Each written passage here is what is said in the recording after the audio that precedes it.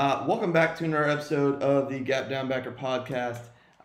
Today we have Cody Gardner, the defensive coordinator and linebackers coach at Park City High School. Coach, how you doing? Doing really well. How are you? I'm doing good. Also, more importantly, by this point, several episodes have come out, but he is also the host and creator of the Cover 2 and Barbecue, which is probably at this point a food heaven point for a lot of coaches. So, yeah, it's pretty exciting. I think, it's I've got lots of guys that want to do it and want to be part of it. I feel guilty though because there are guys all over the country that are like, I'm in. I'm like, yeah, I don't have we don't quite have the budget yet to be traveling. But I think I could do 20 shows in Texas right now. I think I could go to California and do a dozen shows, or there's guys that are like, and I'm sure the newest one we're going to release is with Coach Allball. And it was just unique that we got a guy from outside of the state in town. And so we just shot it. Like, I've got another guy that has in-laws near here, and he comes for every Christmas. And he's like, when I'm in town for Christmas, we're going to shoot one. And it's a blast because there's not much more, family. Like, Thanksgiving is my favorite holiday, right? Yeah. Because it's all about family, food, and football, right? And so I just love it. Right? There's not a lot going on. I can cook and we have a good time, and the football game's playing the whole time. And so, that's that. And, the idea that every red-blooded American thinks he understands football, knows football, and knows how to grill. Like, every guy, every dude, thinks that. And so I just love doing it. And it's a great excuse to, eat and talk ball. Like, it's the, if we could take a hibachi grill and set it in the lobby of a clinic, right? Like, that's what I want it to be, right? Like, I want it to be literally like, hey, by the way, we're all going to talk ball, da-da-da. But instead of, bar napkins, it'll be, paper towels with barbecue sauce in the corners. That would be the epitome of the show, would just be, that kind of vibe of, really relaxed, cooking the food we want to cook, sharing ideas, and just, it's great. I love breaking bread with my brothers. It's the ultimate. Well, I think people are going to figure that out as they watch your episodes, and hopefully by the time this comes out, there's plenty of them out, because, we spent, 45 minutes before we even started filming just talking food. That was, you were explaining all your new stuff, and I'm just like, I am getting really hungry right now. But I'll ask you this, because obviously the barbecue part of that makes sense, but why do you name it, say, Cover 3 in barbecue, Cover 4 in barbecue? Why do you choose Cover 2?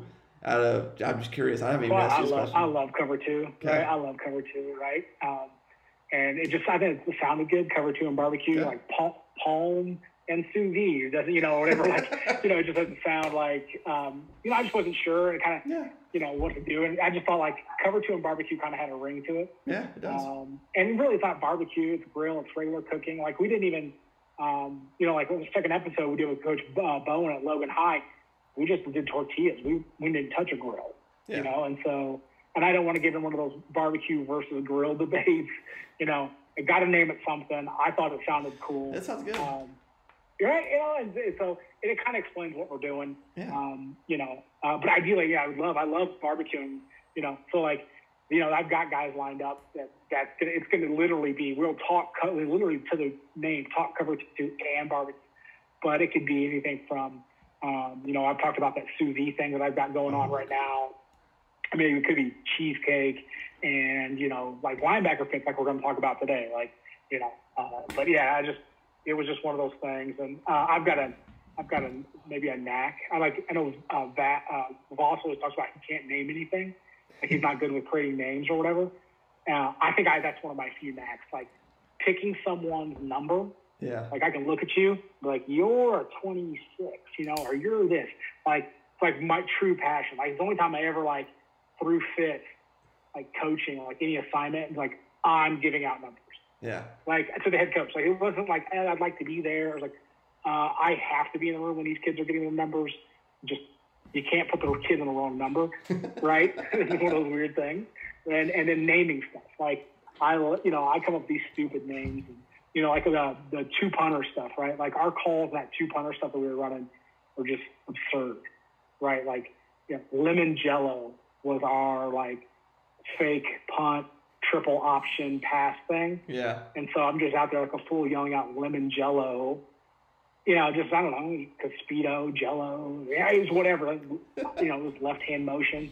So we get the lemon Jello. And and then, so since it was lemon Jello and our right motion was royal, so it was like lemon Jello and royal pudding. So like royal pudding was just the same thing, just the other way. Okay. So I don't know, I'm a bit of an idiot. I like to have fun with stuff. I don't take it too awful serious. So Cover 2 Barbecue, love the name, love it. Maybe I have to get I was thinking about, I need to do a promotional thing when I visit these coaches. Yeah. Right? I'm thinking about doing like a Cover 2, like Tampa 2 on an apron. Because I think the 2 high would look really good on the apron.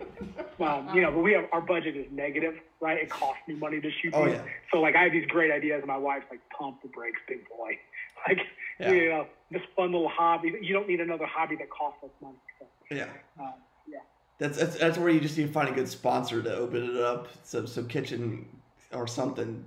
I bought these Grill Great things. Yeah. I just give them copious amounts of love. Right? I love them. I'm like, okay, that's somebody I need to get involved with. Obviously Traeger has a presence in Salt Lake City. Yeah. Right? Everyone loves a Traeger. They actually, I think one of our coach kids' parents built a house for one of the co-founders or whatever here in Park City. So there's a small in there, but dude, trust me, if I got Traeger and Grill Greats to be my sponsors, I would. Yeah, you're flying around the country filming these now. Oh God! I would float, dude. I would be so hyped, right? I would be so hyped that I would just float to all these locations, man. Just because, I'm gonna do it regardless. Yeah. Right. I'm gonna do it. I'm gonna love it. I'm gonna have the most fun doing it. But when you get people that validate what I'm doing or want to be part of it, that feels so cool. Because just like when you started this podcast, you're like, oh, I had this hope. I think it could be this. Yeah. And then you're like, but hell, I don't know, Yeah. And so when it starts gaining some popularity and you start having fun, you start getting guests and different opportunities, it's all right, cool, this is even better, because if it was just you and another coach talking ball, that'd be enough. Yeah. Right? It would be enough. You're like, oh, no one watches, I don't care. It'd be like if you're a high school soccer player, games happen, no one sees them, it's fine, right? You still enjoy it. But I'm going to do it either way. But yeah, if I could get sponsors or that kind of stuff, and I've got a couple of small opportunities. We talked about maybe spinning it off into a clinic where it's a picnic and a clinic and type thing. And I've had some people that are willing to maybe sponsor that. Yeah. Right. Because they know, all right, this is going to be X amount of coaches in person. Yeah. Right. So, we've got some different things like that, but yeah, I'm excited about it. I'm glad to get it going. I think, with all the vaccine stuff going on right now, I've been vaccinated for a month. Most of the coaches have been. I think our county is 70% vaccinated. So I think it's reasonable and responsible enough situation that I can go visit people in their houses or even outside. That's why, we did Nate, we shot outside. And it's getting nice enough in Utah weather-wise where I could go shoot outside and even take one more layer of concern off. So, but I'm excited, man. I can't wait to get into it. So. Now, the last question before we get into linebacker play is totally. Is what if you had a last meal or something you can make, what is your go-to I want to eat this? Dude, I have so many things like that. I'm all about nostalgia, right? Yeah. So things I ate from my childhood. So I've eaten the same carrot cake for my birthday every year of my life. I get it. Yeah. Right. And I will put it up against anybody, anywhere. All takers, don't care. I'll take my carrot cake. You can have the field or come out on top. Now, my wife has had to learn how to make it, right? It's the same recipe, the same recipe my mom took as cupcakes to kindergarten for me. It's the same one I want when I was 30, right? So, it's 3 full cups of grated carrots, right? And my aunts and my mom are all over me because I will not let her use a food processor, right, to do it because that was my job as a kid. That's why you taste better now as an adult because as a kid, mom's like, hey, come grate the carrots for your cake. So I would be in there grating out carrots. Well, and I jokingly say that my wife's tears make the cake more moist because it's just a pain in the butt, right? And so, but that's what I tell her. I'm like, come on, the tears make it taste better. And, and it does. I don't care, it does, right? So that's the way it needs to be made. right? I know it's not the right way. I know she could do the whole work in 20 seconds on the food processor. I don't care. Yeah. It will be hand graded, right? So that's like something like that. But like I've done an Italian beef recipe that I've given out a ton. Takes me right to my childhood. My birthday breakfast. This is a weird one, right? So I can cook whatever. I pride myself in my French omelets, no color, perfect, tenderness. But my preferred breakfast on my birthday is just plain white toast with butter and hot cocoa, because it was like our quick Saturday morning breakfast with my dad. Yeah. And so there's something so comforting about that meal. Not a great meal. It's nothing whatever, but like for me, it makes me feel so emotionally and spiritually warm to eat such a trash meal, right? I dunk it. I got to get a spoon to get the bread because it fogs out and goes to the bottom. I do not care. I'm instantly 10 years old with my dad getting ready to go out and do something on Saturday morning. It teleports. So for me, that's what food is. Yeah. For me, it's all about a feeling. That's probably why at one point I was 380 pounds, right? Like, I've lost 130 pounds from my highest. I love food. I can eat an immense amount of it. And I've done a much better job of learning like portion size. Like I bought a scale. I have to weigh my food. I have to recalibrate myself every once in a while. Like, no, 12 pork chops for 3 people is not right. Like that kind of thing. But for me, if I had one meal, I would probably do my mom's chicken and dumpling. Okay. Like that's it. Again, because it's just one of those meals that like, it's just perfect. It's just perfect, man. And like, I've never had it and been like, nah, I don't want it. Right. Or just leftovers. There's never enough. The day that, we scoop the last bowl, I'm heartbroken that there's not one more bowl. Like it's just one of those meals. And it's nothing fancy. It's Bisquick. It's drop dumplings. It's nothing fancy, but it's just one of those meals that, man, it's so good. Like I got really lucky, and this is something that's a free one for you guys out there. Like if you like to cook, and I stole this part of this idea that for Christmas one year, I asked my mother for all these recipes. Okay. And she gave me a recipe book, and I asked her though to handwrite them all. Yeah. Okay. Because Sunday she's going to be gone, and I'm going to have those recipes in her handwriting, and I might get emotional, but that means a lot to me. I get it. I had a friend who had a shadow box, and it was a picture of her and her great grandmother making biscuits, and the biscuit recipe in her handwriting, and it was such a powerful thing that I'm like, God, I need that. And so in our recipe book, it's got my mom's writing, it's got the recipe, it's who the recipe came from, a little bit of the history about it. And it's awesome. Now, I'll be truthful with you, I don't always follow her recipes. And she'll tell you I'm probably a better cook than she is. But and I'll change them, but I don't change the spirit. And so for me, and like that's what food's about for me, right? It's that family connection thing. And now that I can connect it with football, it's just as cool for me. But yeah, we do mom's chicken and dumplings, and it eventually we'll get it out there for a Cover 2 and barbecue because it is something simple. Good. It can almost be a crock pot meal that gets turned into the dumplings at night. One of those things that I talked about shooting for in season. Like how do we reclaim time? How do we budget our time? So you take something that you don't have to be there while it cooks, and then finish it. Add that finishing touch, and get it on the meal, and get it on the table pretty quick. So yeah, chicken and dumplings, man. I'm hungry. I get it. And to your nostalgia point, like. We talked about before. I made 2 cheesecakes earlier in the week. And I used a brownie crust for one of them, and my wife gives me crap every time I make brownies because she's got this big KitchenAid that I bought for her I think her birthday like 3 years ago or whatever, and I still hand break down the eggs and the batter and stir it all into one because that's what I did as a kid for my own mother. Like it's just there and just stir, and then you obviously lick the bowl to death, but that's a whole nother. That's how you end up being an offensive lineman in high school. Yeah, definitely. So yeah. Definitely, yeah.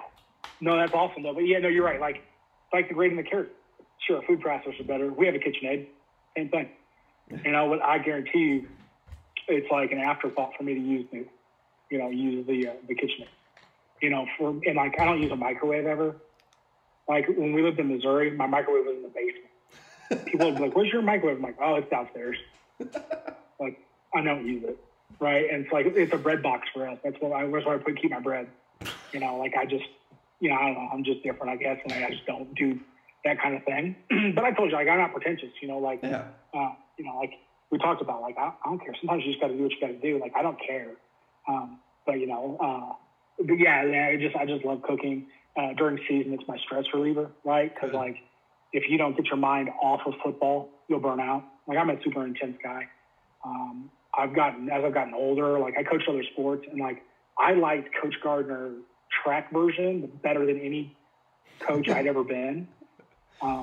Because track's so empirical, it's data-driven, it's an individual sport grossly, for the most part. Yeah. And so if you ran a 12-second 100 and now you run 11.99, I'm happy because I know you're getting better. Yeah. And you're happy because you know you're getting better, right? And it doesn't matter if you never run a 10.7, but just it's progress. You've improved. The tape's going the right direction. Everything, and so, like, the pressure came off of me. And, man, I know I was a better track coach my first 5 or 6 years of coaching football because I was a better person. I was in a better headspace. I had better energy. And so, but I was aware enough to realize, like, man, I really like coaching a spring sport. I need to be that dude more, right? Because I can be super intense. I can be super demanding, and it's never good enough. Yeah. And I tell my kids, like, look, it is what it is. Like, that's my dad. That's my grandpa. That's how I was coached. I feel like it made the best version of me. But I also get, like, that's not always fun to be around. And so I've tried to sprinkle that part in. But part of me being in a good mood is when I come home and, like, shut everything off and I have to cook dinner because I'm not going to burn dinner, right? We got to eat. And so if we had a shitty practice, like, that film's is still there. I'm going to watch it. I'm going to get mad about it. But for the next 20 or 30 minutes, I'm in the kitchen, got my dog next to me, we're talking, how'd your day go, kids, like all that kind of stuff. Like, I can turn back into the guy I really like to be and am. I can get away from football, even if it's only for the 20 minutes while I'm making dinner. And then after dinner, I can crawl back on the laptop and watch film and get all pissed off again. But for me, it's so therapeutic to do that, because we all fight it. It's a long season, and it goes well. It's even longer. We've had a couple 12, 14-week seasons. God, if you're not taking a couple minutes here or there to find some sort of reprieve from the pressure, especially because our expectations have been sky high, and I want them there. So for coming home and making, beef and broccoli instead of stopping and getting it at Panda Express, right? Not only is it healthier, tastes better, all that kind of stuff. It actually calms me down and allows me to decompress. So it's a huge piece of I feel like making me a better person, better coach. Good. Now, I mean, there's a lot of ways we can start this, and I think, I mean, obviously we're going to talk linebackers here back and forth, and like, I mean, you were a former. I mean, we've talked before when you did your, like, little clinic for us. You talking wrong arming and how you loved being a D-line coach. And now you have a really good one. Now you moved to backers. What was that transition like for you, moving from D-line to backers in your system and adjusting to that? Yeah. So I did D-line my first 4 or 5 years. So I would say my specialty is handling, I don't know if you want to call them divas or malcontents or kids that, like, physically have the tools, all that kind of stuff, but for whatever reason they don't fit in, or they piss off the coaches, or that's my thing. Like, I can take a pain in the ass, and I can, whatever the deal is I can find an accord, and we can make them progress. So I left O-line to coach a running back. We had this running back who, he's the best player on our team, a couple years running. And we're at a coaches meeting, preseason coaches meeting. Everybody's complaining about it. Our head coach was finally like, guy, if he's our problem, we're screwed. Like, we're screwed. He's like, yeah, I get it. He's all these things. But he's our best linebacker. He's our best running back. He's going to break the touchdowns and the yards record, but he ain't going to have the attempts. Like, he's the best running back ever to come to our school. Like, we can't complain about this kid. And so he goes, and I know how we're going to fix it. Cody, he's yours. Get him right. And so that's kind of when I started making her transition. Well, the next year, guess what? We had a similar kid at outside linebacker. Coach says, hey, man, can you do it again? can you get over there and get this kid right? I'm like, yeah, let's do it. So I left D-line to go to outside linebackers, right? And then I stayed there for 2 seasons. And then when I left from Illinois to Missouri, I got on staff, and the DC was a linebacker coach, and the D-line coaches did a good job. And the guy's like, what do you want to coach? I'm like, I don't care. I did outside backers, I'll do safeties. So I ended up coaching the safeties in a 4-2-5. And so, again, it was a great jumping off point for me because it really put me fully in coverage line. You know, as a D lineman and linebacker in high school, and as coaching outside backers, but like in a 3-4 where we walked from one of the backers down a ton, it kind of forced me to think about the game in the back half more. Okay. So growth-wise, it's great. But I learned at that point from coaching other sports that I never played. So I coached wrestling and track, and I was a basketball, baseball guy. And so I learned how to learn, right? And so when I say, you're going to coach this, I just dove in. And then the next year in Missouri, I became the DC, and the DC had some young kids. He wanted to spend more time with his family. So I took over. And when I looked at the layout of talent, I had an O-line coach who wasn't really bought into coaching defense. And I get it because O-line's a full-time job. Like, it's as detailed and time-consuming as being a coordinator. Can't convince me otherwise. So I get it. So I gave him my linebackers because I knew they were coached up. I returned all of them, and I had an all-stater. Here you go. The least amount of work you can do, right? And then I liked what the D-line coach did, so he was good. And then so I was like, I'll take the linebacker. Our linebacker group was our weakest group. So I felt like if the linebacker was going to be a problem, it was going to be my problem. Because I didn't want to have to yell at the coach or get mad at the coach because I felt like he didn't have him coached up. Yeah. I'd rather be pissed at myself, right? So that's when I transitioned to linebackers. And same thing, I would diving in. So I had talked to the previous coach all the time about what he was doing at linebackers. I knew what they were doing and when he taught it. And, you know, so I understood what they were taught. And then the off season, I just went to work. You know, what's going to work for us? How are we going to read this? What's going to fit? Because we were 2 GOG front, 2 gap, you know, people call it 2 gap, 1 gap or 2 gap open gap. And so we were moving to that. I loved it. We were going to do it. And I needed to make sure that my reads fit the scheme. So I dove into like open close reads, just open close window. Yeah. And I read everything I could, looked at everything I could, every video, clinics, all kinds of stuff. And then I was at the St. Louis Glacier, and I heard Coach Tuke from SEMO talk about how he reads backers. And I got about 70-80% of it from him and some other stuff from other people. But realistically, I mean, I didn't know what I was doing. I mean, I really didn't. Yeah. Right. I was prepared as I could be. It made sense to me, you know, the way we were going to read stuff, but it was definitely different because I'd always been in systems where they read guards, right? I'd always been in read guards, read your guards, you know, flow lies, guards don't lie, right? And so we weren't going to read guards as our primary read. And so I was a little, and like when I told, that's my thing about having a head coach as an offensive guy. He's not going to get too worked up about it. But I told the former DC, who was really a great guy, he was like, I don't know, man. Like, you know, kind of gave you that thing. And so like, well, I'm doing it. I'm just going to do it. And so dove in, and I love it. I have not changed. I've improved, but I have not changed the way we read backers in the past 6 years. Multiple different base defenses. I feel like the way we read fits everything we want to do. And so, so that's kind of the transition was that I kind of felt like that was the group that needed the most work. I'm not going to put all it on me.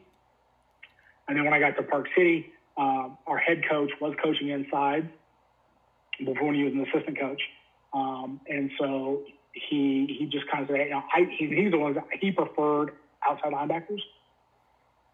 And so he wanted to go down safety, outside linebacker kind of land. I was like, fine, I'll go to inside. Our D-line coach was pretty good, you know, so we were in good shape. And so I kind of stayed there. Now I've been really lucky. I've got dudes, you know, like, I love my D-line coach. My head coach is still my outside linebacker coach. We're actually going to we've been a little bit thin staff-wise. I think this year I'm actually going to have a separate safeties and corners coach for the first time since I've been here. So I'm pretty excited about that. A young guy. He's got a ton of playing experience. He's an overachiever or super achiever, not even an overachiever. You know, I've been introduced to this new bandwidth of people that achieve stuff. Like, we're all familiar with overachievers. I coach with some super achievers, dudes that like, you made really good life choices. Like just everything they do is 11. Yeah. Right. Like, and eventually, that's not a coincidence. That's a pattern. That dude super achieves. Not overachieved. It's not even categorized. And so this guy's another super achiever, and but he doesn't have a lot of coaching experience. So I'm going to put him with a pretty good talented group, right? I'm going to protect him with talent, and we're going to try to keep it simple. I'm not going to make him coach all DBs. We're going to have him coach just one piece of the DBs. I'm going to give him a ton of support. But that's kind of how, it works. If I had a guy come in and he was like, I've done linebackers for 20 years, I would probably go and get in the defensive backfield. I don't care when I coach. I coach as a coordinator. I coach it all anyway. Yeah. Right. Like if we're in sevens, I'm back there talking to the safeties. Right. Or if we're in team, I'm in the box talking to people. I kind of coach it all anyway. But yeah, that's how we got the linebackers. And so, if we want to, the way it works is that it's all about flow for us. Right. Yeah. So flow. But we have indicators. Okay. We have certain indicators that we're looking for. We'll just talk about gun, just because that's mostly what people will see. And we can talk about, we'll teach gun and we can go back to under center and kind of two back stuff. But gun, we cross read. Okay. So we cross read everything. And even in the 4-2-5, my weak side safety would cross read. So we cross read everything. The only thing we're really reading, so we talk about key steps. Okay. So the words we use is key steps to service. Okay, so every day we get in our stance, right? I teach a very high stance, very high hip stance. Guys get in what I consider maybe a traditional linebacker stance, and you can see their numbers. It kills me. I point to the 5-man sled. I'm like, you see that thing? That's what you look like. See, they put numbers on the front of that 5-man sled. They practice against that, dude. Hide your numbers. So we're very tall and high in our hip, but very flat back. Yeah. Okay. Really wide stance, right? And we flutter, okay? And so the flutter for us is think of return of service in tennis. Yeah. So think about Rafael Nadal returning a service or Andre Agassi returning a service. As that serve's coming in at 114, 120 mile an hour, their feet aren't static. They're up on the balls of their feet. They're not covering any distance, right? They're not false stepping, but they're up on their feet and they're kind of moving so they can, boom, push off, right? And so we flutter. So that's how we initiate our movement. Okay. We talk about rather you be late than wrong. Okay. And we talk about how your subconscious football player is far better than your conscious football player. So if you would just shut your freaking brain off and let it do its job, it will tell you where the ball's at. Yeah. When you make decisions, you can decide wrong. Right. When you let your brain, your subconscious react, you'll find the ball much faster. And so what we talk about in that flutter is that their cleats shouldn't really come out of the ground. We talk about less is more. It shouldn't be intense. They should be able to do it while eating a peanut butter and jelly sandwich. It should be like that chill. Okay? And it's giving that brain a chance to see what the hell's going on. Right? Even if they took too many flutters, I'm cool with it. Right? Because the next layer to that is 100% right, 100% wrong. Once you see it, it doesn't matter, you go. Right? And that's one of the things that while I talked about I'm never pleased, I'm never satisfied, I do try to create an environment where you can make big mistakes. The worst mistake in our defense is to do nothing. I'd rather you get the wrong read and fly out of the shot of a cannon, because then I can be like, oh, you were looking at this, right? If you're stuck in the middle of no man's land and you're chattering back and forth, I have no idea what you're looking at. I have no idea what you're looking at. I have no idea what input is coming into you, and you're guessing and I'm guessing. If you would just commit to what you see, trust your eyes, go flying down there a million miles an hour, either right or you're wrong, we'll fix it real fast.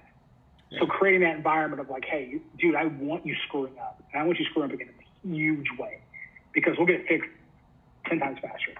Yeah. Right? And so, that's some of the things that we preach daily. So the way we do is we mirror step that key step, right? So in our flutter, we flutter and take one little step. Tiny step, right? I don't want to be right or wrong, so that minimal step kind of hedges to make sure I'm not too far off. But we mirror steps. So if the back is on my left and he steps with his left foot, I'm going to flutter left foot step. Okay? I'm going to mirror him, right? It's also a good indication for me, and I've done this in an outside backer, something I stole, was I want to be able to cross-check you on film. So if I stop the film and I see the key step went left foot and you went right foot, I know you're not watching this fucking film. Yeah. Right? I know you're not watching. Your eyes aren't where they're supposed to be. Okay? And so when I was an outside linebacker coach, we could spill or box, and the safety's job was to make them right. But I always told the guys I wanted them to think about it pre-snap. I'm going to spill everything. I'm going to box everything. Okay? And so if they were going to be a spill guy, they would have their inside foot up, right, forward body lean. If they were going to spill, I wanted them to step with the back foot, square their stance. Yeah. Okay? So, because that way, in theory, their body was in a position to get underneath stuff. If they were going to box, they were to pick up their inside foot, their near ball foot, pick it straight up, put it straight back down, and stay in a staggered stance, right? And so for me, I could watch film and be like, why did you box step and spill it? You know, are you just guessing? Are you not thinking pre-snap what your job needs to be? So for me, it was a cross-reference. It was cross-check somebody, right? So that's why we mirror step. Is it crucial? Timing-wise, maybe a little bit, but does it matter which way they step? No. But I want to make sure that they are mirror stepping with that guy because now I know they're watching, okay? So it's key step, right? We're going to mirror, key step, and we call it to surface. So key step to surface. So again, if in the back, I'm playing Mike, and the back's away from me, and he steps at me, my eyes are now going to go to the surface in front of me. Okay, so I'm stepping mirror step to surface. And it's not guard. It could be guard, tackle, tight end. It's the full surface, right? So, because what I've got now, so step at me, flow at me, right? That's flow at. So if I get a puller away from me, that's mixed flow, right? So now I go into my mixed flow read, my movement, right?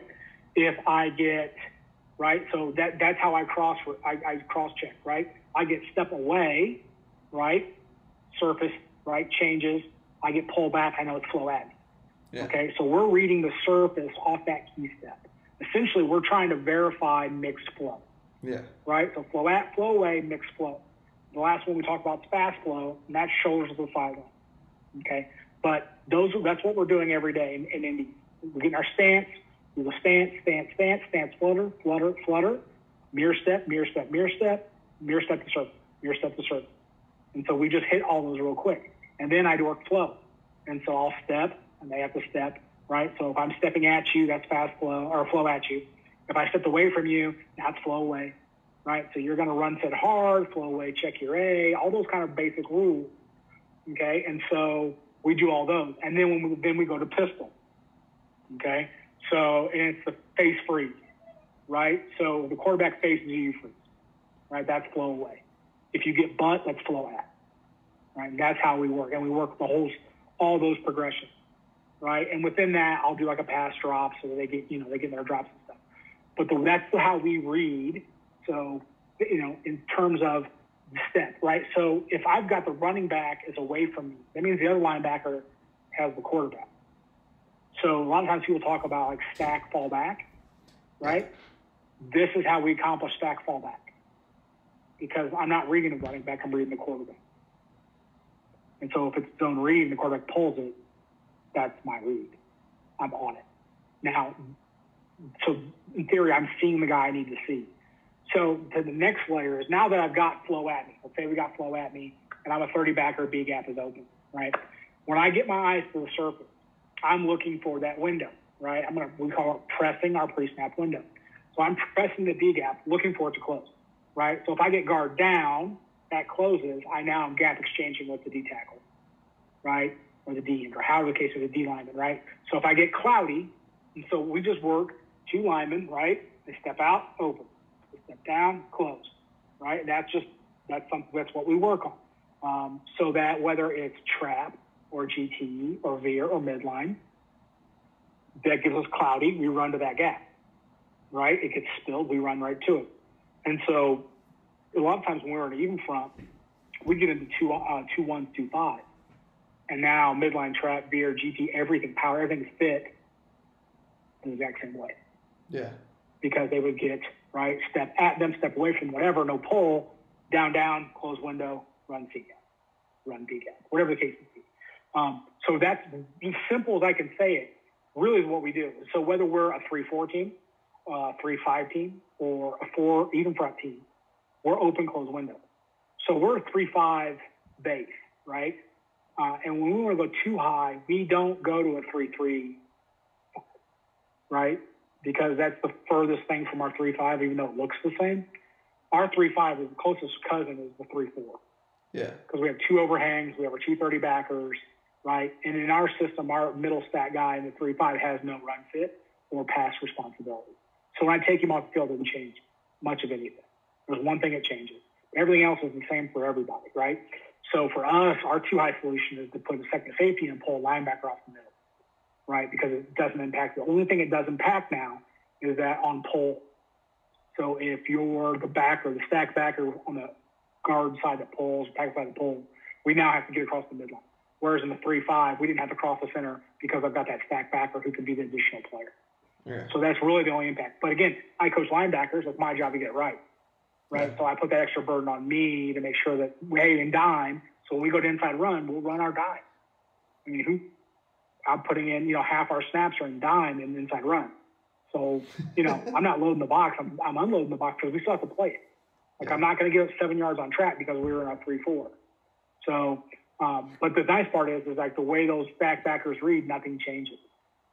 We want to bump our front and walk a backer down, which we do a lot. Doesn't change their read, right? We can be a 4-4 team. We can be a 3-4 team. We can be a 3-5 team. And my inside backers, nothing changes for them. They don't miss a beat. Okay. And so and then the thing that changes. So if you go to under center, then we read near back. So near back is our key. So that would be our key step to surface. Yeah. That's the progression. So I heard one guy explain it like if it was offset backs, right? Yeah. But that's just the eye turned. Okay. Right. So you just turned it. That's the fullback now. So just read his, and that's game plan too. We can dig like, hey, look, the quarterback's not a run threat. We're just going to key the running back the whole week. Yeah. Definitely something we can tweak. But an open close window, it's huge. We were a 2GOG team. We had to read it that way because the gap exchanges happened on base blocks. Yeah. Supposedly. Right. So if the guard is better than my 3-tech and he gets base block, like, oh, coach is a base block, he's supposed to fall in the A gap. Well, he lost the battle. Yeah. So if you're my Mike, you better be in the A gap, right? And so because that would be an open window, because right, like that's an open window, you got to fill it. Now it's not closed because he crossed face, and so that was the only way I thought it made sense to me. Because in theory, in our 2GOG, my linebackers have no gaps because we're 6 gaps with 4 D linemen, 2 gappers and 2 1 gappers. That's 6 gaps. My backers are completely free. Okay, and so they're completely out of the fit. But realistically, they have to. So while they don't have a gap, they need to fill the open window to play side. So that's kind of where I evolved, like, and mentally was like, okay, they don't have a gap, but they got to go where the hole shows up. Yeah. And so the way they had read the path, I didn't think we would get to that spot. I thought we would have plugging. We would get 2 in a gap. We'd cross the face, a 3-tech would cross that guard's face, and I would have a backer stacking into the A gap, and I would get 2 in a gap. Right? And so, football theory, 6 gaps taken up by 4 guys, but it's worse when it's 5 guys are only taking up 4 gaps. So, if I believe that 4 guys can eat up 6 gaps, then I have to understand that we could bury, right? Like it's just as likely we could bury and get 5 guys in 4 gaps. So being able to fix those was huge. Plus, when we were at 4-3, we definitely had one guy completely out of the fit. And so we could change who it was. If we're in an over front, right? If we're in the over front, my overhang would be gap free, right? If we were in under, right, now I could sling my fits and have the will covered. If we were in like a 2 1s, G front, double G, then my mic would be covered, right? Because those 2 guys in theory, the DNs would got base block, they go to B gap, and now my Will and my Sam would run C gap. So my mic was free. So those guys also knew, like, hey, in this call, I'm free, completely free. Yeah. These 6 have these 6, and I am just running around crazy. And so whenever we had a kid, an all-state kid, defensive player of the year for the region, it was Mike Backer. If I let him check, he checked to that 11 spot every time because now he could just freelance, right? And so when we made the move to the 3-5, that was part of what I liked was that that middle stack backer was getting that freedom. Yeah. He was getting the ability to run and just make plays. Now, he doesn't read key step to surface. That's the other caveat, right? Like, it doesn't change those guys. It doesn't change the 3-4. It doesn't change the 4-2 reads, the 5-2 reads. But that beast backer, who's my dude, right? He's reading traditional triangle reads. Okay. Right? So he's and realistically, his key really is really simple. He's attacking the guard that attacks him. Simple, yeah. Right? There's some zone stuff where we may change it a little bit. I may have him get on the mesh hip, right, just to stay on behind the ball. But against gap teams, he's just guard at him. So if he gets the double team comes from there, he's fitting up that way. And that's also why I always try to tell people that our 3-5 fits like a 4-4, where you always are getting your 3 tech to the play side. Yeah. Like you're always getting that other dude right there in the B gap with a backer to fill because of the way we set it up. But yeah, that's our reads. I don't know if you have any questions about it or examples, but if we had like gun 2 back, there's cross reading. Does empty change anything for you? No. Empty doesn't change anything for us. Typically, like in our 3-5, we're gonna boss a backer out, right? And so he's gonna, and we'll mess around depending on the team what they like to do, whether we'll be in like 4 eyes or 5.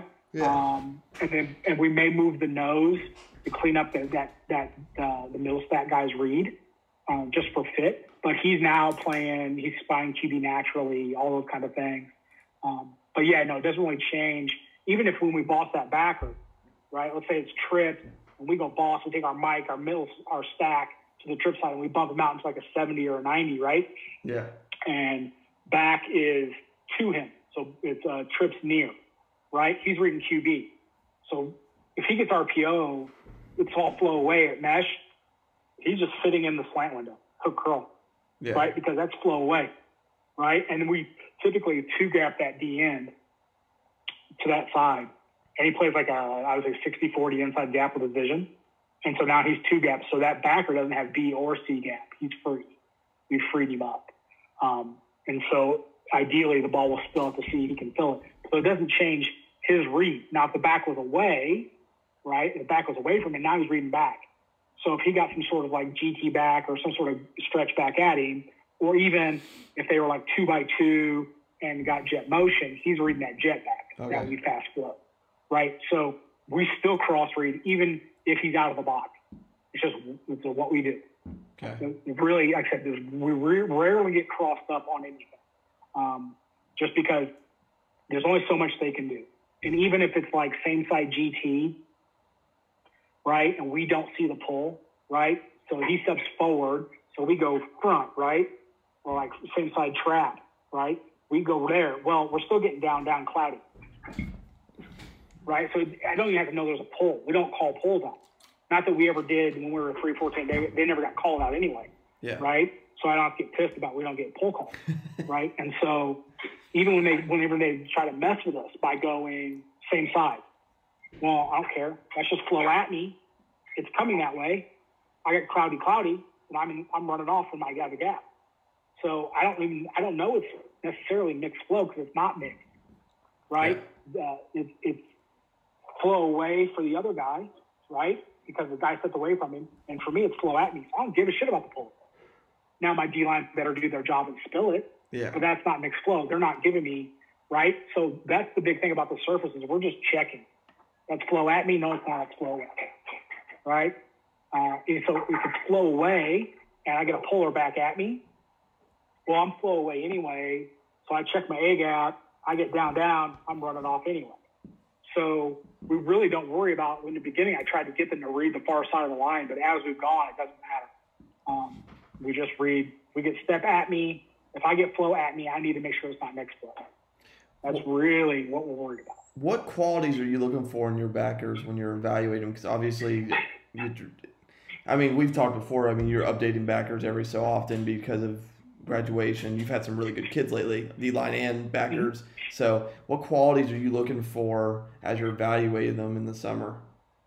Yeah, so I'll talk about in general, in our 4-2-5, okay? When we're a 4-2-5, I put my best backer, my best true linebacker, run fit stopper dude at the will into the weak side.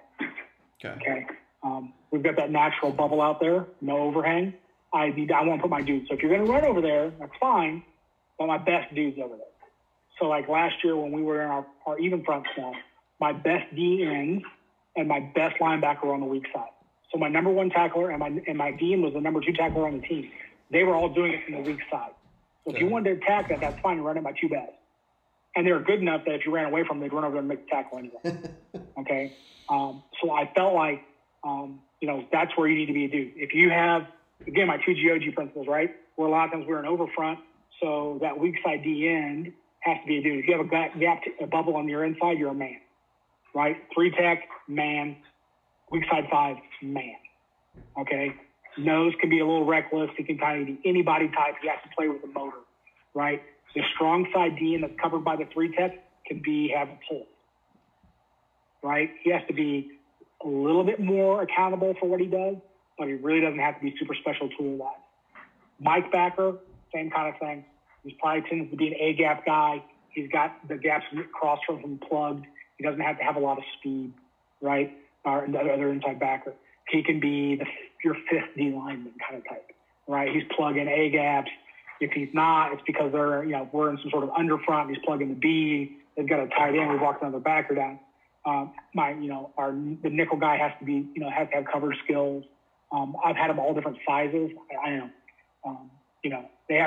kind of have to be like a DB in terms of short memory, just because of the stress point.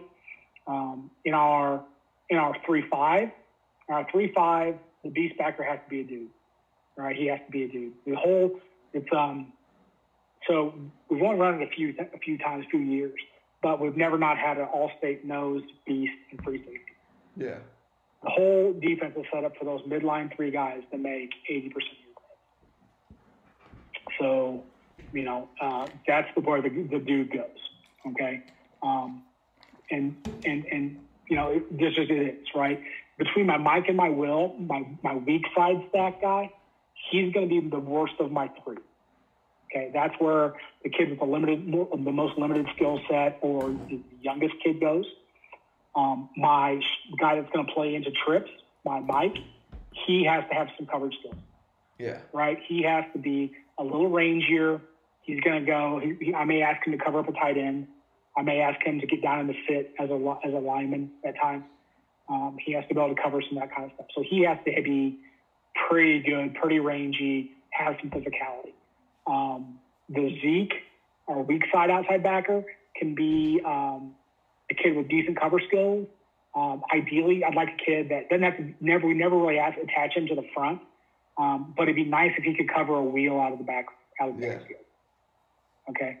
And not because he's a lockdown guy, just because he's heady and he plays with position. It's really a guy that he's into the boundary. He's going against. He's a position kid. If he puts himself, the most important thing a lot of times our Zeke does is get in a good spot pre-snap. Okay. 7x2, 6x1, 4x4, right? Like we give him the freedom, but he has to understand why he's trying to do what he's doing and put himself in that position. And then our Sam, again, that nickel, the strong side guy, he has to have coverage skills. We've been pretty lucky. We do ask him to come down and cover up tight ends. So I like for him to be a physical kid. He doesn't have to be big, but he has to be able to punch and play with kind of traditional stand-up 5 front D and stuff.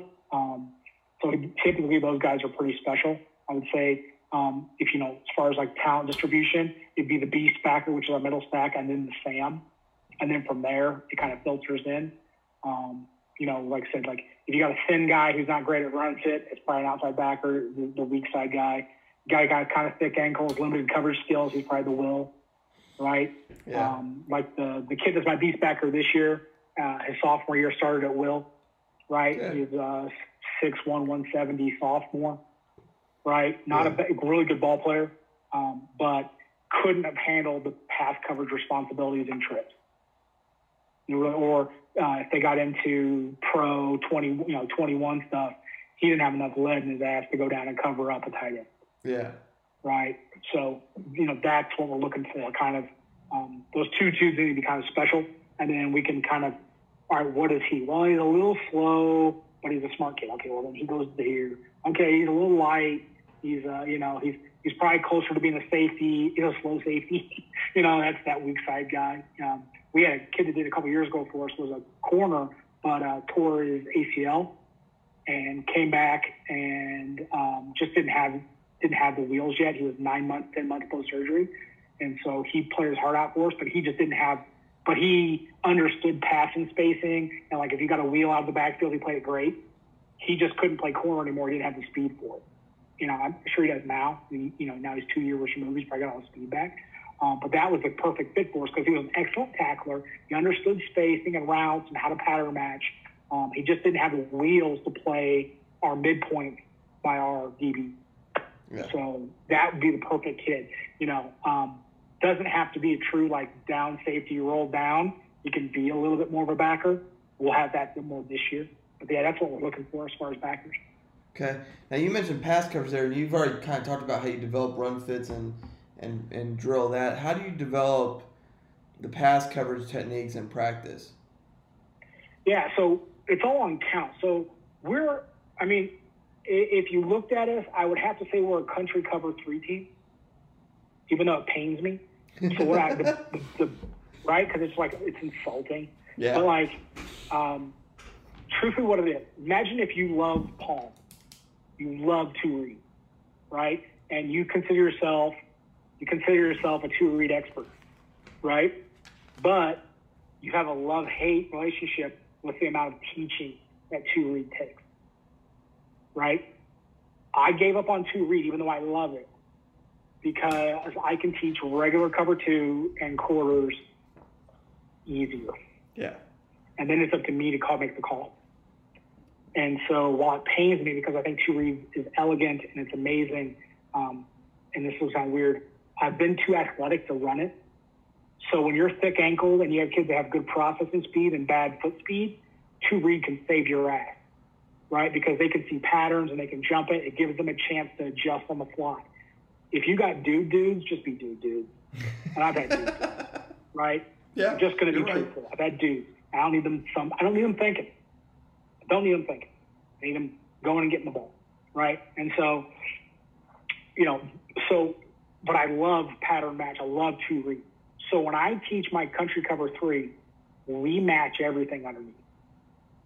Okay? And the way we've done it, whether it's cover 3, cover 4, quarter, half, whatever you want to say it, our man coverage, our man match, right?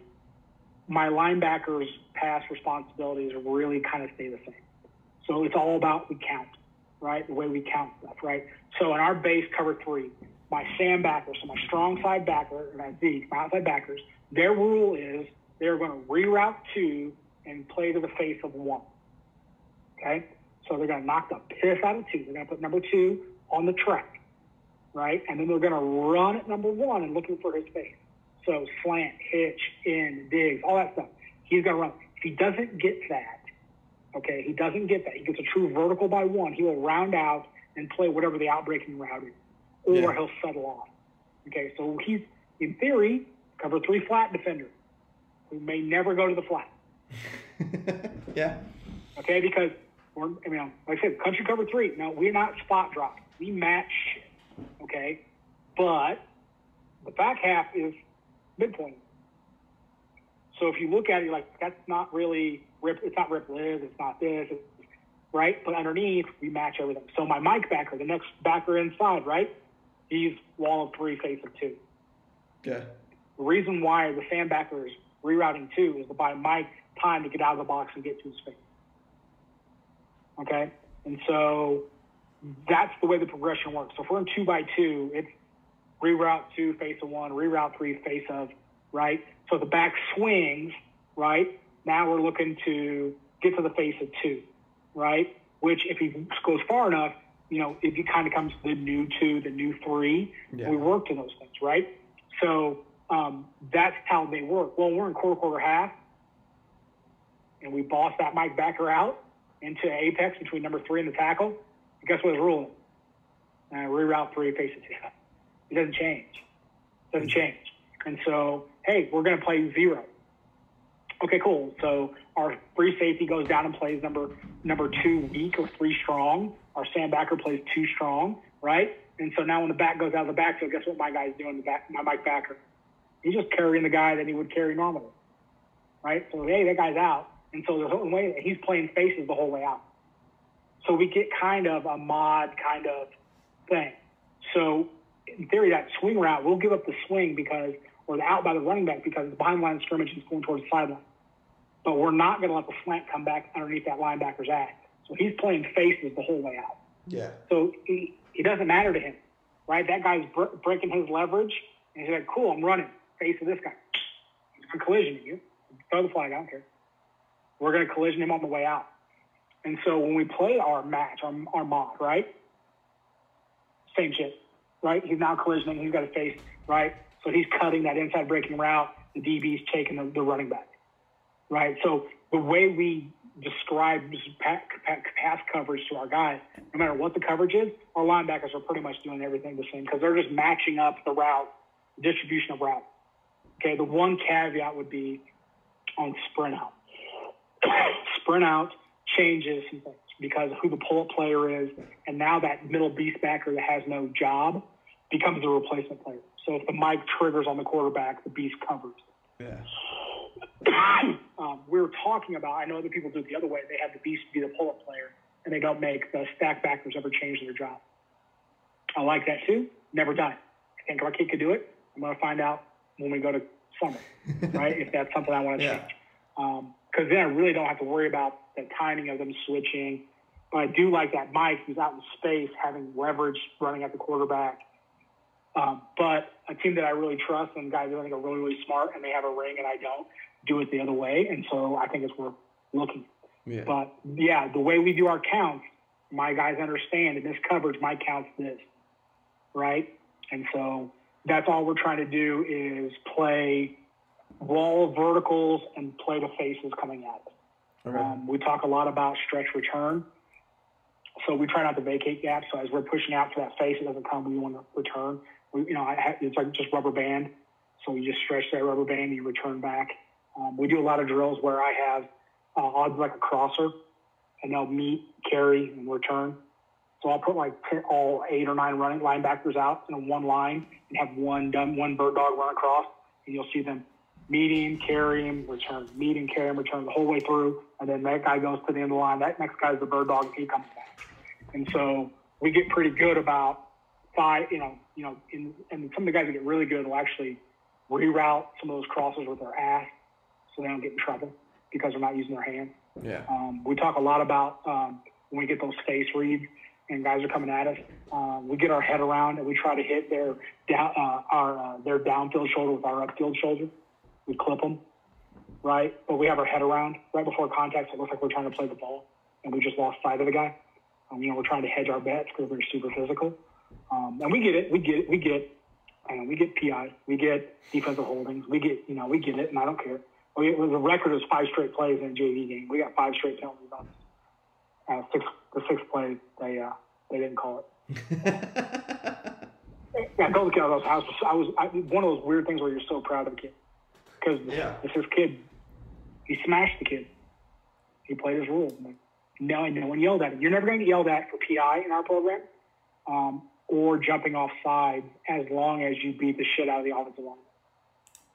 And, I've got film of it, 3rd and 7, state quarterfinal, ball in the red zone. My nose guard jumps off sides, destroys the center. I'm on the sideline clapping. He got off, shot his hands. 100% right, 100% wrong. It's that environment. While our expectations are mile high, and aggressive mistakes like that I can live with. Now, kid jump off sides and doesn't touch him, I lose my shit. Because I'm like, what are you doing? You should be getting off so hard you can't stop. If you can get off and not touch that guy, you're not getting off. For me. And so, again, those environments where we're to make a monster mistake, but it's a million miles an hour with the right intention. Just a little bit of I think that's probably, as I've gotten older, one of the things that I've been more conscious about is making it an environment dude, I need you making mistakes, giant mistakes in June and in July so that we don't have to do it now. Because if you are playing guarded in practice in July, we're just never going to progress. Okay. And then the other thing we do too, and I talked about this a little bit with the things I shot with Nate, but we don't do a lot of traditional indie during practice. So if we're doing specials and my linebackers aren't in specials, or like half of them are, half of them aren't, we'll go grab some indie time then. But we do a 10-minute indie period at the end of practice. Okay. And we call it opportunities, right? The ops, indie ops. And I can keep them all, I can keep one, I can keep two. The thing that I love about it is that I can fix a problem before they go home. And so we can have a conversation, we can fix it. And then the next day when we're in film, like, hey, Johnny, we talked about this, right? Yeah. And now he's not getting embarrassed, right? It's not the first time he's hearing it. It's, hey, this is that what we talked about. This is why we stayed an extra 2 minutes, 60-second conversation and fix. And then he gets a chance. He's not wearing it on the way home. He isn't thinking about it. He isn't like watching film being like, oh, coach is going to be pissed, right? Coach has already talked to him, told him he loved him, got it fixed, have a good night, right? See you tomorrow. Coming to practice, we're reviewing. Hey, yep, we got it covered. Yeah. I think growth-wise, getting kids, young kids, especially your JV kids, to play better, huge. Last year, our JV linebackers, no shit, they were as far as read, understanding their job and being in the right spots, were as good as any varsity squad I've ever had. Now, physically, don't have all the tools. Young, undersized, whatever, but from like being in the right spot. I had a 5'4", 117-pound Will Backer last year that led the JV in tackles. Dude's reads were perfect. Now, he ain't going to grow. I don't know what the hell I'm doing. But, you know what I'm saying? But what happened was like, I'd watch film or I'd watch this and I'm like, hey, come here. I'd keep I've got a junior, a 2-year starter. He averages 12 tackles a game. I don't need to talk to him. I've got a senior, other linebacker. I didn't need to talk to him. So I would just take 5 minutes and pull over my 3 or 4 JV guys. We'd work over some stuff, right? Or I would teach them off the other guy's mistakes. Hey, look, when we watch film tomorrow, we watch varsity practice on film, you're going to see Brian did this and Stone did this. Here's that's a problem with their offense. And we'd run through it because they get one less day. Because in Utah, we play the JV game of the varsity team the Thursday before. Oh, I've heard about y'all's schedule from Kearns. Trust me. The UEA, we're not playing Week 10 because of it. But yeah, because you play a varsity game on a Wednesday, a varsity game on Thursday, Week 9, Week 10, which means you're playing a JV game on Tuesday, and like in the freshman game on the Tuesday, you get 1 day to prep, and you are not having Sunday practice in Utah. No. You're not doing it. I don't care if you're not in a Mormon location or not. It ain't going to fly. No. So you come in Saturday, you play on Thursday, Friday they're at school, right? So then Friday afternoon becomes your Saturday morning film and kind of thing. You give them Saturday and Sunday off for their bodies to heal. You come in Monday, Tuesday, Wednesday walk through play, or Monday, Tuesday walk through play. It's pretty wild. So yeah, it's definitely unique. But yeah, we play our JV games before. And that's the other thing too about our JV teams have to go in there and fight left-handed. So all the scheme shit I do, they can't use it. They can't. Yeah, You're in base, dude. Right? And so we have like 3 tiers of stuff. We have like our base stuff we do, right? And then we have like our checks. And then I have this absurd shit. Like I like doing absurd things, right? So like if you see my 2 punter stuff, and I like doing funky stuff, right? So funk, right? So the way something becomes a check is it's funk first. Hey, we're going to try this funky little thing. And if we use it, and I end up using it against 2 or 3 teams, it becomes a check, right? And so that's like the progression. So I'll be like, I got this cool little trick I'm going to do. And I'll explain to my D-line coach, who's my JVDC. He's like, yeah, dude. And I'm like, by the way, nah, you ain't using it. And a couple years later, he might get to use it, right? Into the season, he might get to use it, right? Because after it's on film and all. But so I always feel super guilty, some of those guys. Because they did burn me. My first year here, we had a team we were going to play. It was going to be a tight game. They had a glaring issue on their kick return team. And I was like, oh, we're going to get an onside, maybe 2. And because we'll get the first one, and then they'll overcorrect, and then we'll get this, right? And I'm watching the JV game, and sure as shit, they did it. They did the onside right where we were going to. I'm like, dude, don't take this wrong with it. Give a shit if the JV team loses. Yeah. I needed that for Friday night. Now, we ended up winning anyway, but I was like, okay. So then, I thought it was just inherently understood that we wouldn't do that stuff. And so then I eventually was like, look, you can't do this, right? Like, I'd have a conversation. We have a talk like, hey, what checks can I use? What can't I use? What do you think will work? And so, yeah, so I feel guilty sometimes. We're like, that cool thing that we know is going to work. I get it, Coach. I get it 100%. Last question I got for you before we go is you mentioned filming practice. Is how much of your practice do you film, and then how much of it do you will at least have time for to go over with your guys the next day in your meetings? Yeah, so we practice. We have 16 periods. Okay, we have 4 pre-practice periods, a 5, 2 10s, and a 5. Right, so 30 minutes. And then we have 12 5-minute periods. So we're at 90 minutes of practice. And in that, we always get team. We always get 7. And we always get either our inside run or our blitz pickup. We may not get our outside run period or bubble period. We may not get some of the specials. But realistically, we've been very lucky last few years to have some female football assistants, high school kids that film for us and help our trainer. There's a group of like 4 or 5 of them. They're rock stars, like COVID check-ins and all that stuff. Like, life got so much better because they just, after the first couple of days, they had it figured out and they could just run stuff for us. Okay. They make things really easy for us. So they get a ton of things shot for us. But that being said, if you're volunteering for a couple sweatshirts or whatever and a free ride to the game and that kind of stuff, if you've got a big physics test coming up, you're not going to be at practice to film, and we just don't get that film. But we try never to miss those kind of core sections. 7th is important. Inside run blitz to pick up, wildly important. And then team time. We do separate our teams because we are good on good. We're 2 platoons. We're good on good. The cool thing about our practice is, like, if we go to team offense, so the varsity team O versus varsity D, given a scout look, but our JV defense is getting their scout look at the same time. So we'll have 44 kids going at once.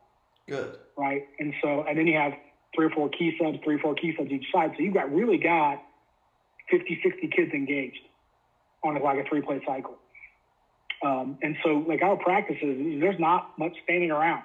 There's not. Like, you show film and there's like 3 kids behind the offensive huddle and 3 kids on the defensive sideline. It's perfect. Yeah. Right? And that, again, our JV kids development is so good because now they're 2 platoons, so they only have to learn half as much. And they're getting 4 or 5 times the reps, maybe 10 times the reps that no one can get. And, like, I can travel. So during our scout look, when we're servicing the offense, I can go down and coach the JV defense. So I can go down there and support my D-line coach, who's the DC. We can have conversations about game plan, why is this good call, better calls. We talk about, hey, that's a good call, this is a better call. Right? Things we talk with the kids with it, coaches, we talk in terms of that. And I can kind of teach some of our younger staff members and stuff. I can kind of sit in the back and kind of do what I do for our safeties, our back hit kids, try to increase our football IQ. I can do that for the coaches. So it's really nice. I can coach my coaches during that period to a degree and kind of stay off. But I also can jump in and get my positional group guy. And then we go to defense. I go back down. Yeah. So I love the way we practice. I think we're going to be more like a 1.5 platoon team this year. There are certain pieces I do not want to lose. But as far as what do we watch, so we make it available to everybody all night, right? If there's a bunch of stuff, if I feel like we can't get it done in 15 minutes or 20 minutes before practice, I may make 2 cut-ups, but I typically make a cut-up of practice. Okay.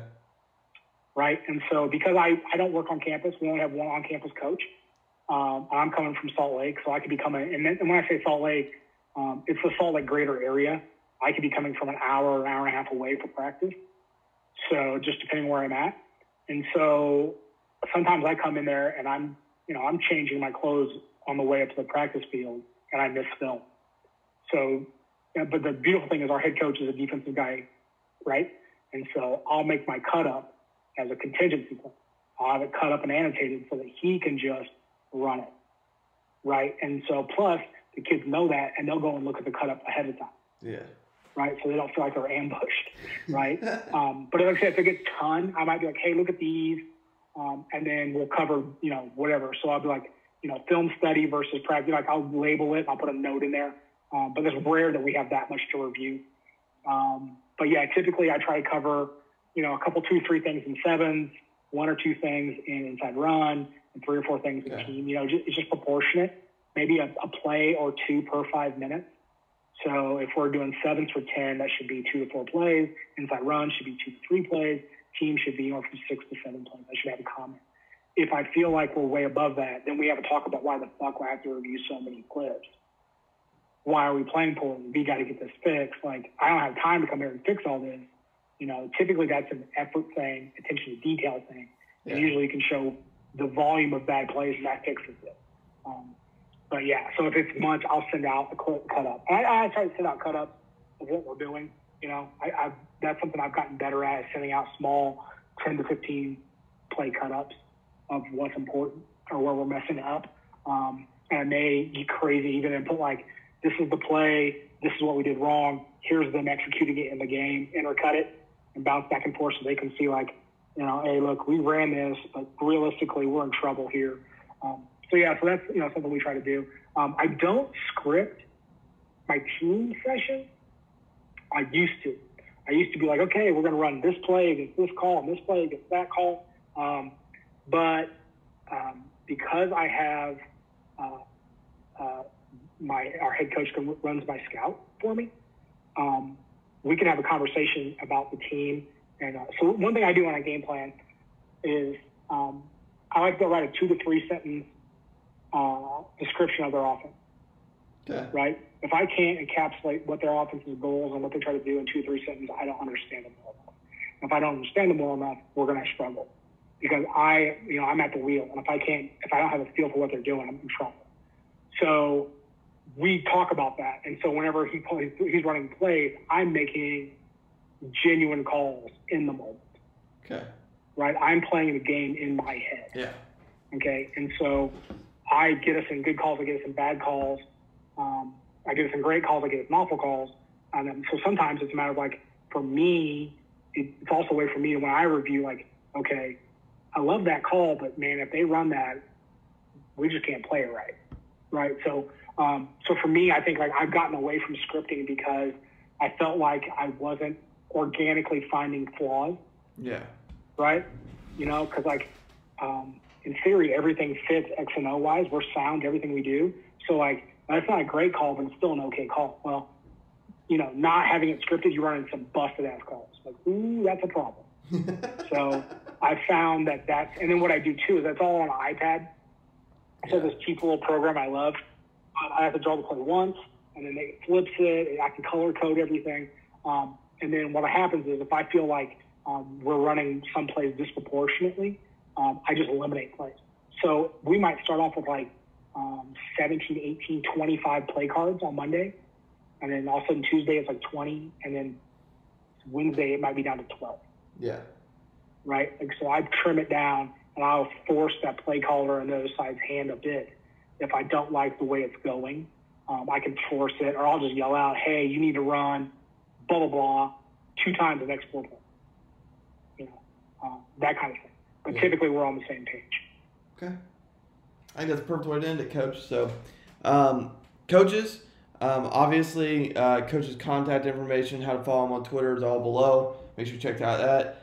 Link to his YouTube channel so you can check out the glorious Cover 2 and Barbecue will be below as well. Click subscribe to his channel. Watch some of that, especially if you're looking for some food stuff.